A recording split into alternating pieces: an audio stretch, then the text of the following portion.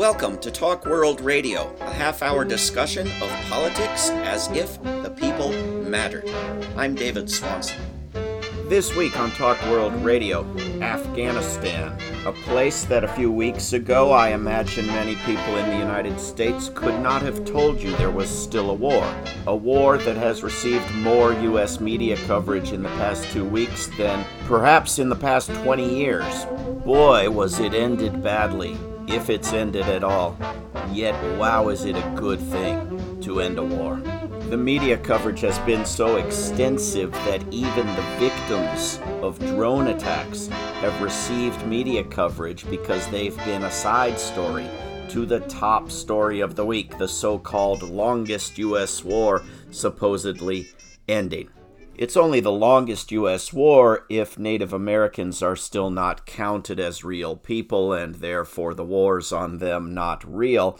And it's only ending if missiles and bombs from the air are not part of a war. But the bits of this war that have gotten coverage in recent days have been very similar to the rest of this war for the past 20 years.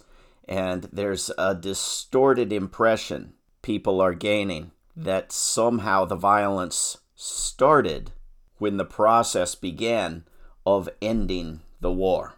The war has cost us a great deal. The wars of the past 20 years have cost us a great deal, including possibly the capacity to care as we should about the men and women and children blown up with these missiles from these drones.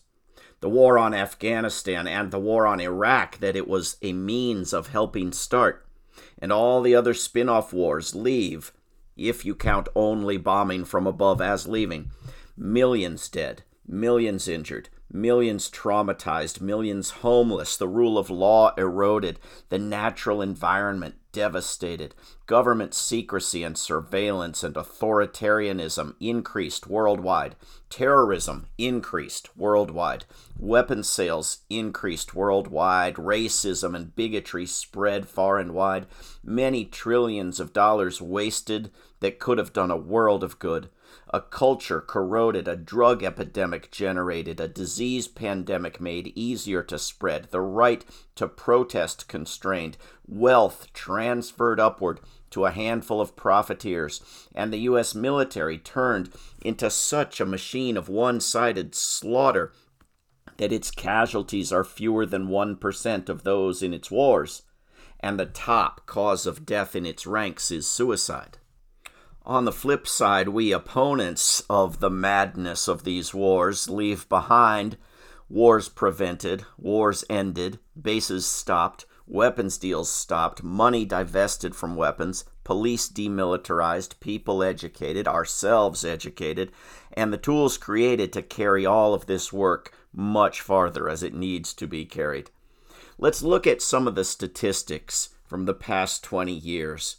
The wars that have used the so-called War on Terror, and usually the 2001 AUMF, or Authorization for the Use of Military Force, as an excuse, have included wars in Afghanistan, Iraq, Pakistan, Libya, Somalia, Syria, Yemen, and the Philippines, plus related military actions in Georgia, Cuba, Djibouti, Kenya, Ethiopia, Eritrea, Turkey, Niger, Cameroon, Jordan, Lebanon, Haiti, the Democratic Republic of Congo, Uganda, Central African Republic, Mali, Burkina Faso, Chad, Mauritania, Nigeria, Tunisia, and in various oceans.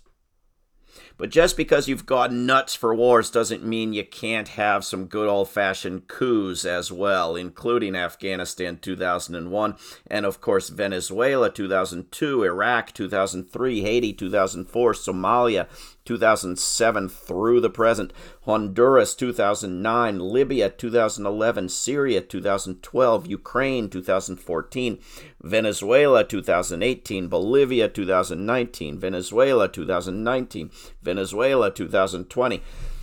These being coup attempts, of course, many successful, many not, many ongoing.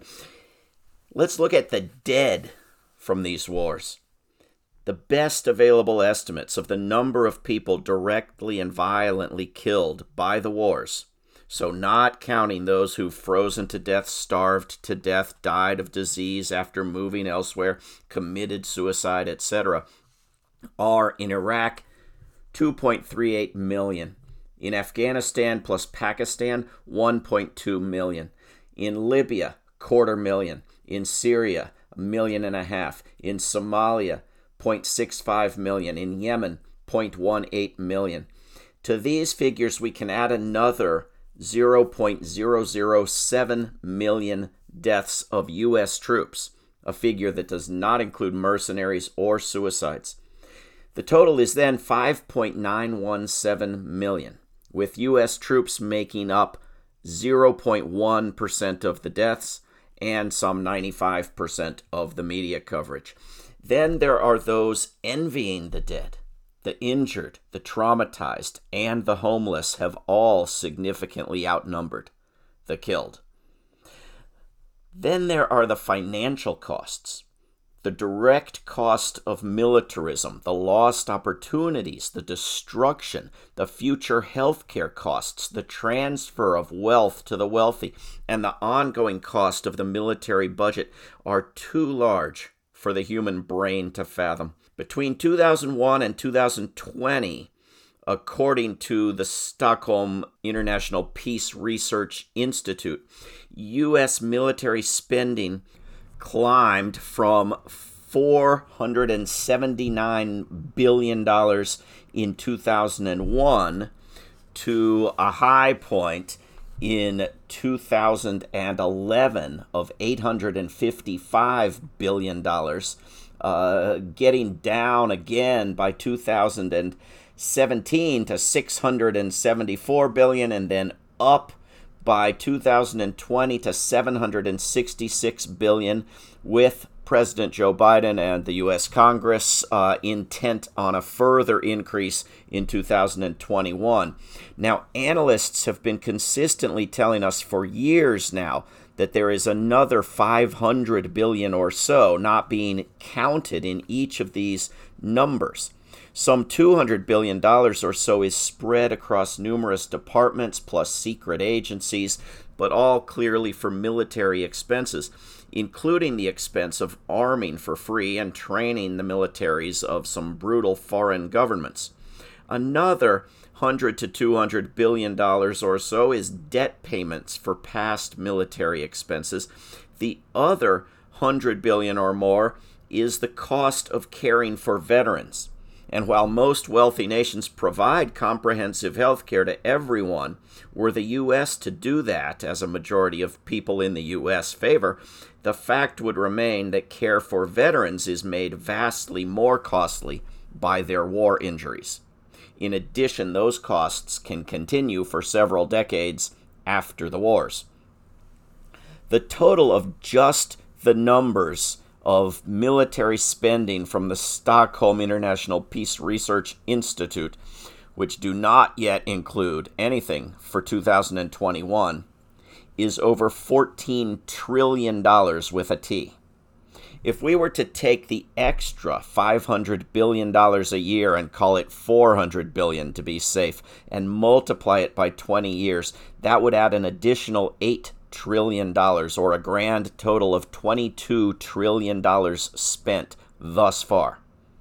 You'll read reports declaring the cost of the wars of these years to be some fraction of that, such as $6 trillion. But this is accomplished by normalizing much of military spending, treating it as somehow for something other than the wars. According to the calculations of economists, money invested in education, to take one example of a number of sectors that have been considered, creates 138.4% as many jobs as investing the same money in militarism. So purely in economic terms, the benefits of having done something wiser with the $22 trillion is worth much more than just $22 trillion. And beyond economics, there's the fact that less than 3% of this money could have ended starvation on Earth, and a bit over 1% could have ended the lack of clean drinking water on Earth. And that's just scratching the surface of the costs of this spending, which has killed more by not being spent usefully than by being spent on war. Let's recall how this war started. The rhetoric, official and amateur, that launched the war was about bombing a nation full of people as revenge for the crimes of a small number of individuals who had spent some time in the place. Hey, Mr. Taliban song lyrics were racist, hateful, and genocidal celebrations of bombing the homes of people who dressed in pajamas. But this was pure, murderous lying. Crimes can and should be prosecuted, not used as excuses to commit worse crimes. The Taliban was willing to turn bin Laden over to a third country to be put on trial, but the U.S. government wanted a war. It had long since planned the war. Its motivations included base construction, weapons placement, pipeline routing, and the launching of a war on Iraq as a continuation of an easier-to-start war on Afghanistan, a war that British Prime Minister Tony Blair insisted on starting prior to a war on Iraq. Soon the U.S. president said that bin Laden didn't matter at all. Then another U.S. president said that bin Laden was dead, and that didn't matter either, as anyone paying the slightest attention had known it wouldn't. In fact, that same president escalated the war on Afghanistan threefold in terms of troop presence, but more than that in bombing, principally because he was largely keeping his predecessor's deal to scale back the war on Iraq. One can't just end a war without backing a different one. That's part of why the world's worried about a war on China right now. But then, what was the excuse for the unending war on Afghanistan? Well, one excuse was a new bin Laden. He would return in another form like Voldemort if ever the U.S. left Afghanistan. So after 20 years of a global war on terrorism, spreading anti-U.S. terrorism from a few Afghan caves to capitals across Africa and Asia, we are now told that the Taliban takeover may mean the return of terrorism.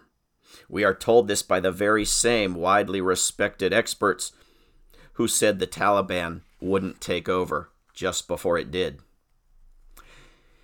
You know who never believed a lot of these lies?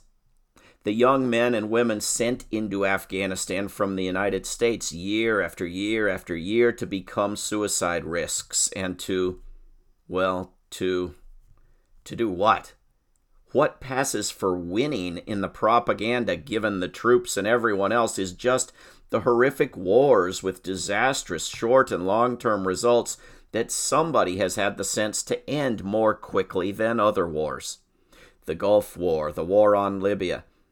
But they're not, of course, better than never having started them would have been. While President Joe Biden swears the nonsense about nation building was always nonsense, others cling to it.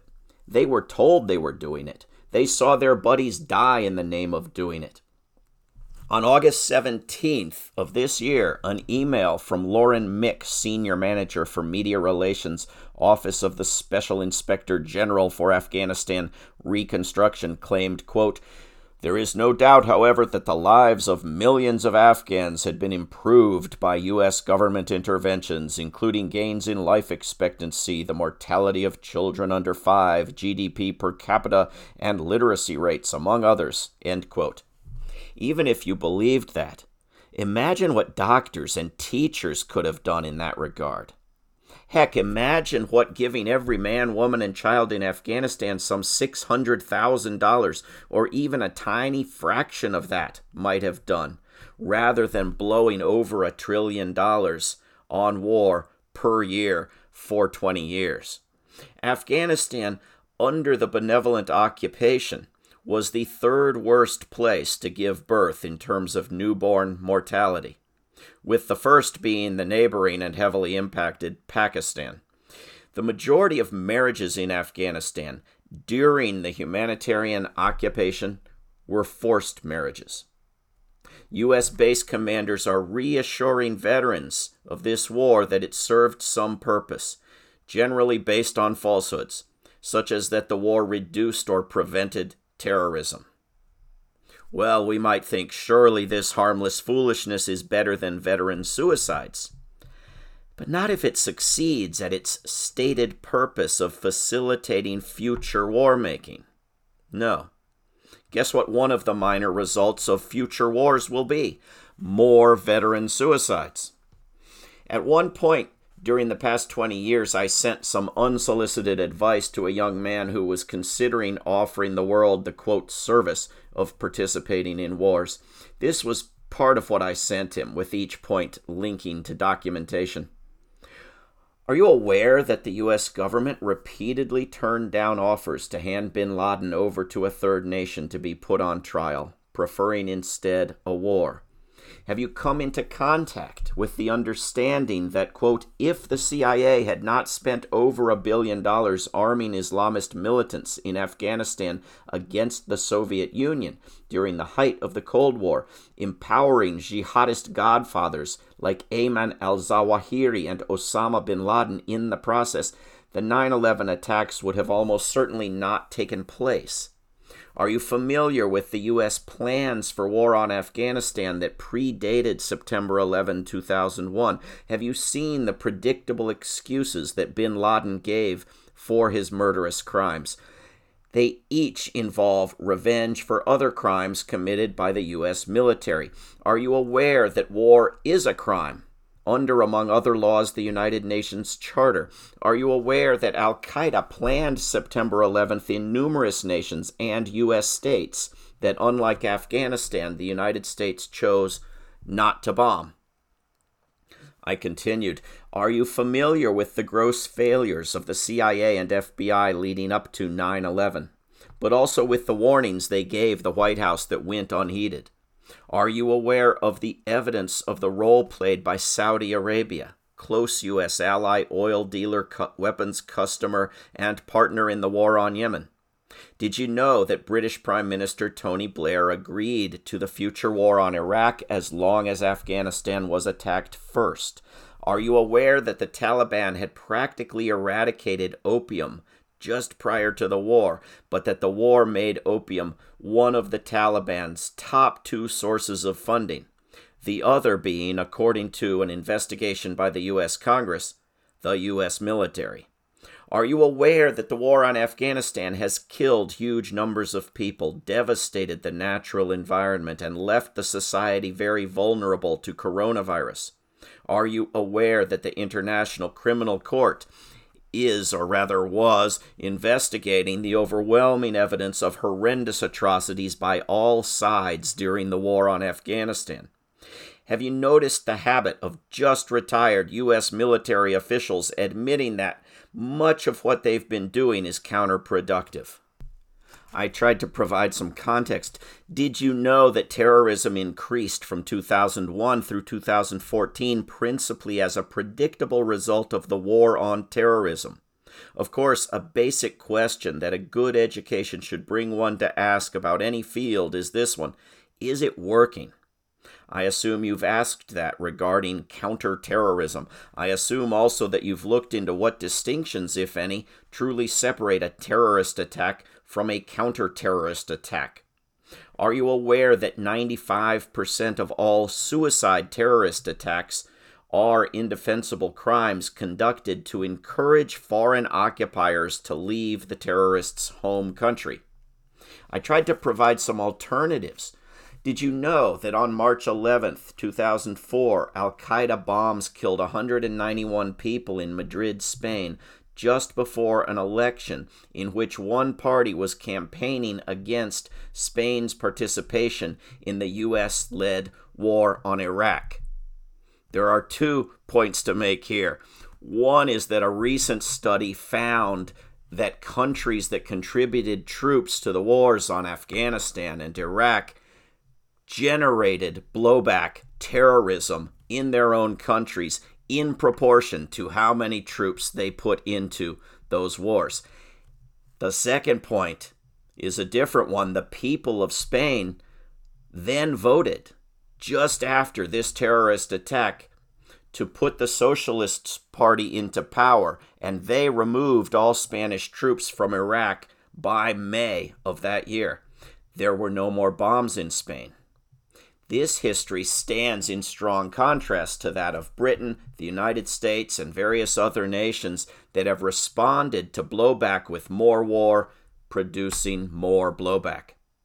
Are you aware of the suffering and death that polio used to cause and still causes, and how hard many have worked for years to come very close to eradicating it, and what a dramatic setback these efforts were handed when the CIA pretended to be vaccinating people in Pakistan while actually trying to find bin Laden? Did you know that it isn't legal in Pakistan or anywhere else to kidnap or to murder? Have you ever paused and listened to whistleblowers about their regrets? People like Jeffrey Sterling have some eye-opening stories to tell. So does Sean Westmoreland. So does Lisa Ling. So does Daniel Hale. So do many others. Were you aware that much of what we think about drones is fictional? Are you familiar with the dominant role the U.S. plays in weapons dealing and war? That it's responsible for some 80% of international arms dealing, 90% of foreign military bases, 50% of military spending, or that the U.S. military arms, trains, and funds the militaries of 96% of the most oppressive governments on earth? Did you know that 3% of U.S. military spending could end starvation on earth?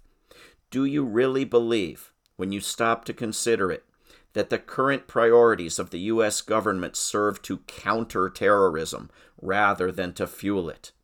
We have real crises facing us that are far more severe than terrorism, no matter where you think terrorism comes from. The threat of nuclear apocalypse is higher than ever. The threat of irreversible climate collapse is higher than ever and massively contributed to by militarism. The trillions of dollars being dumped into militarism are desperately needed for actual defense against these dangers, including spin-off catastrophes like COVID. Now we've been through 2 decades of atrocity aberration stories in Afghanistan. Some troops were hunting children, but that wasn't the norm. Some troops were urinating on corpses, but politely and respectfully creating those corpses was the norm. Innocent people were imprisoned and tortured, but only by mistake. We've been treated to 2 decades of regrets that crimes should have been committed more properly. So-and-so shouldn't have pretended to be winning. Such and such shouldn't have pretended to be withdrawing. This and that shouldn't have lied about murders of civilians. Big shot so-and-so shouldn't have shown his brilliant plans for dragging out this madness to his girlfriend. We've been treated to 2 decades of imagining that mass killing can be reformed, but it cannot be. Remember that this was the good war, the war that one had to praise in order to oppose the war on Iraq without becoming some radical advocate of abolishing mass slaughter. But if this was a good war, a war that even peace activists pretended had been UN-sanctioned simply because the war in Iraq had not been, one would hate to see a bad war. The big lies are not the lies revealed in the Afghan papers, but the lies evident on the day the war began. Here are some of them, each addressed on a website at worldbeyondwar.org. War is inevitable. War is justified. War is necessary. War is beneficial. If you're really good at war propaganda, you can do the inverted myths. Peace is impossible. Peace is unjustifiable. Peace serves no purpose. Peace is dangerous and gets people killed. These are themes in U.S. corporate media these days. People get hurt when you end good, stable wars. Well, what do I propose that the U.S. government should be doing? Well, number one, until it can reform itself into an entity capable of benevolent action, it should stop blowing people up and otherwise not do a darn thing in Afghanistan. Get out and stay out, lay off freezing Afghan funds or blocking international aid, end sanctions, but make Afghanistan neither a client state nor an enemy to be punished any further. Number 2, stop encouraging the Taliban to think that it might become a model U.S. client state in a few years if it's mean and nasty enough by ceasing to arm and train and fund brutal dictatorships all over the globe. In 2019, the New York Times published this comment from the Taliban, quote, "What they are saying to Americans is this: you have accepted Saudi Arabia, and we won't do more than their basic code. Retribution for murder, chop off the hand for robbing," Mr. Shinwari said. "If you have accepted Saudi, what's wrong with us being another? The rest will be your priorities: aid, friendship, economic relations," end quote. Number 3, cease eroding the idea of the rule of law around the world by dropping opposition to the International Criminal Court and by eliminating the veto and democratizing the UN Security Council. Number 4, catch up with the world and cease being the leading holdout globally on the most major human rights treaties, including the Convention on the Rights of the Child, every nation on earth has ratified except the United States, and the Convention on the Elimination of All Forms of Discrimination against Women, every nation on earth has ratified except the United States, Iran, Sudan, and Somalia. Number 5, move 20% of the U.S. military budget into useful things every year for 5 years. Shouldn't ending a war reduce rather than increase the U.S. military budget? Number 6, move 10% of that rededicated funding into providing no-strings-attached aid and encouragement to the most law-abiding and honest-to-goodness small-d democratic poor nations on the planet. Number 7, take a hard look at the U.S. government itself and understand the powerful case that the U.S. government could make for bombing itself were it not itself, and take serious steps to remove the bribery from the election system, establish fair public funding and media coverage for elections, remove gerrymandering and the filibuster, and as soon as possible, the U.S. Senate. Number 8, free and apologize to and thank every whistleblower who's told us what the U.S. government was doing in Afghanistan for the past 20 years and consider why we needed them to tell us. Number 9, prosecute or free and apologize to every prisoner in Guantanamo, close the base, and get out of Cuba. Now that innocent prisoners in Guantanamo can't, quote, return to a battlefield that's been abandoned, free them. Number 10, get out of the way of the International Criminal Court's prosecution of Taliban crimes in Afghanistan, as well as crimes committed there by the Afghan government and by the U.S. military and its partners. Number 11, let 1 million Afghans into the United States and fund the creation of education centers at which they explain to people where Afghanistan is to be found on a map and what the U.S. military has been doing there for decades. This is Talk World Radio. I'm David Swanson. Take action at rootsaction.org. Help end war at worldbeyondwar.org. Read or listen to today's Peace Almanac entry at peacealmanac.org. All past shows can be heard at talkworldradio.org. Talk World Radio is produced in Charlottesville, Virginia, and syndicated by Pacifica Network. There is no way to peace. Peace is the way.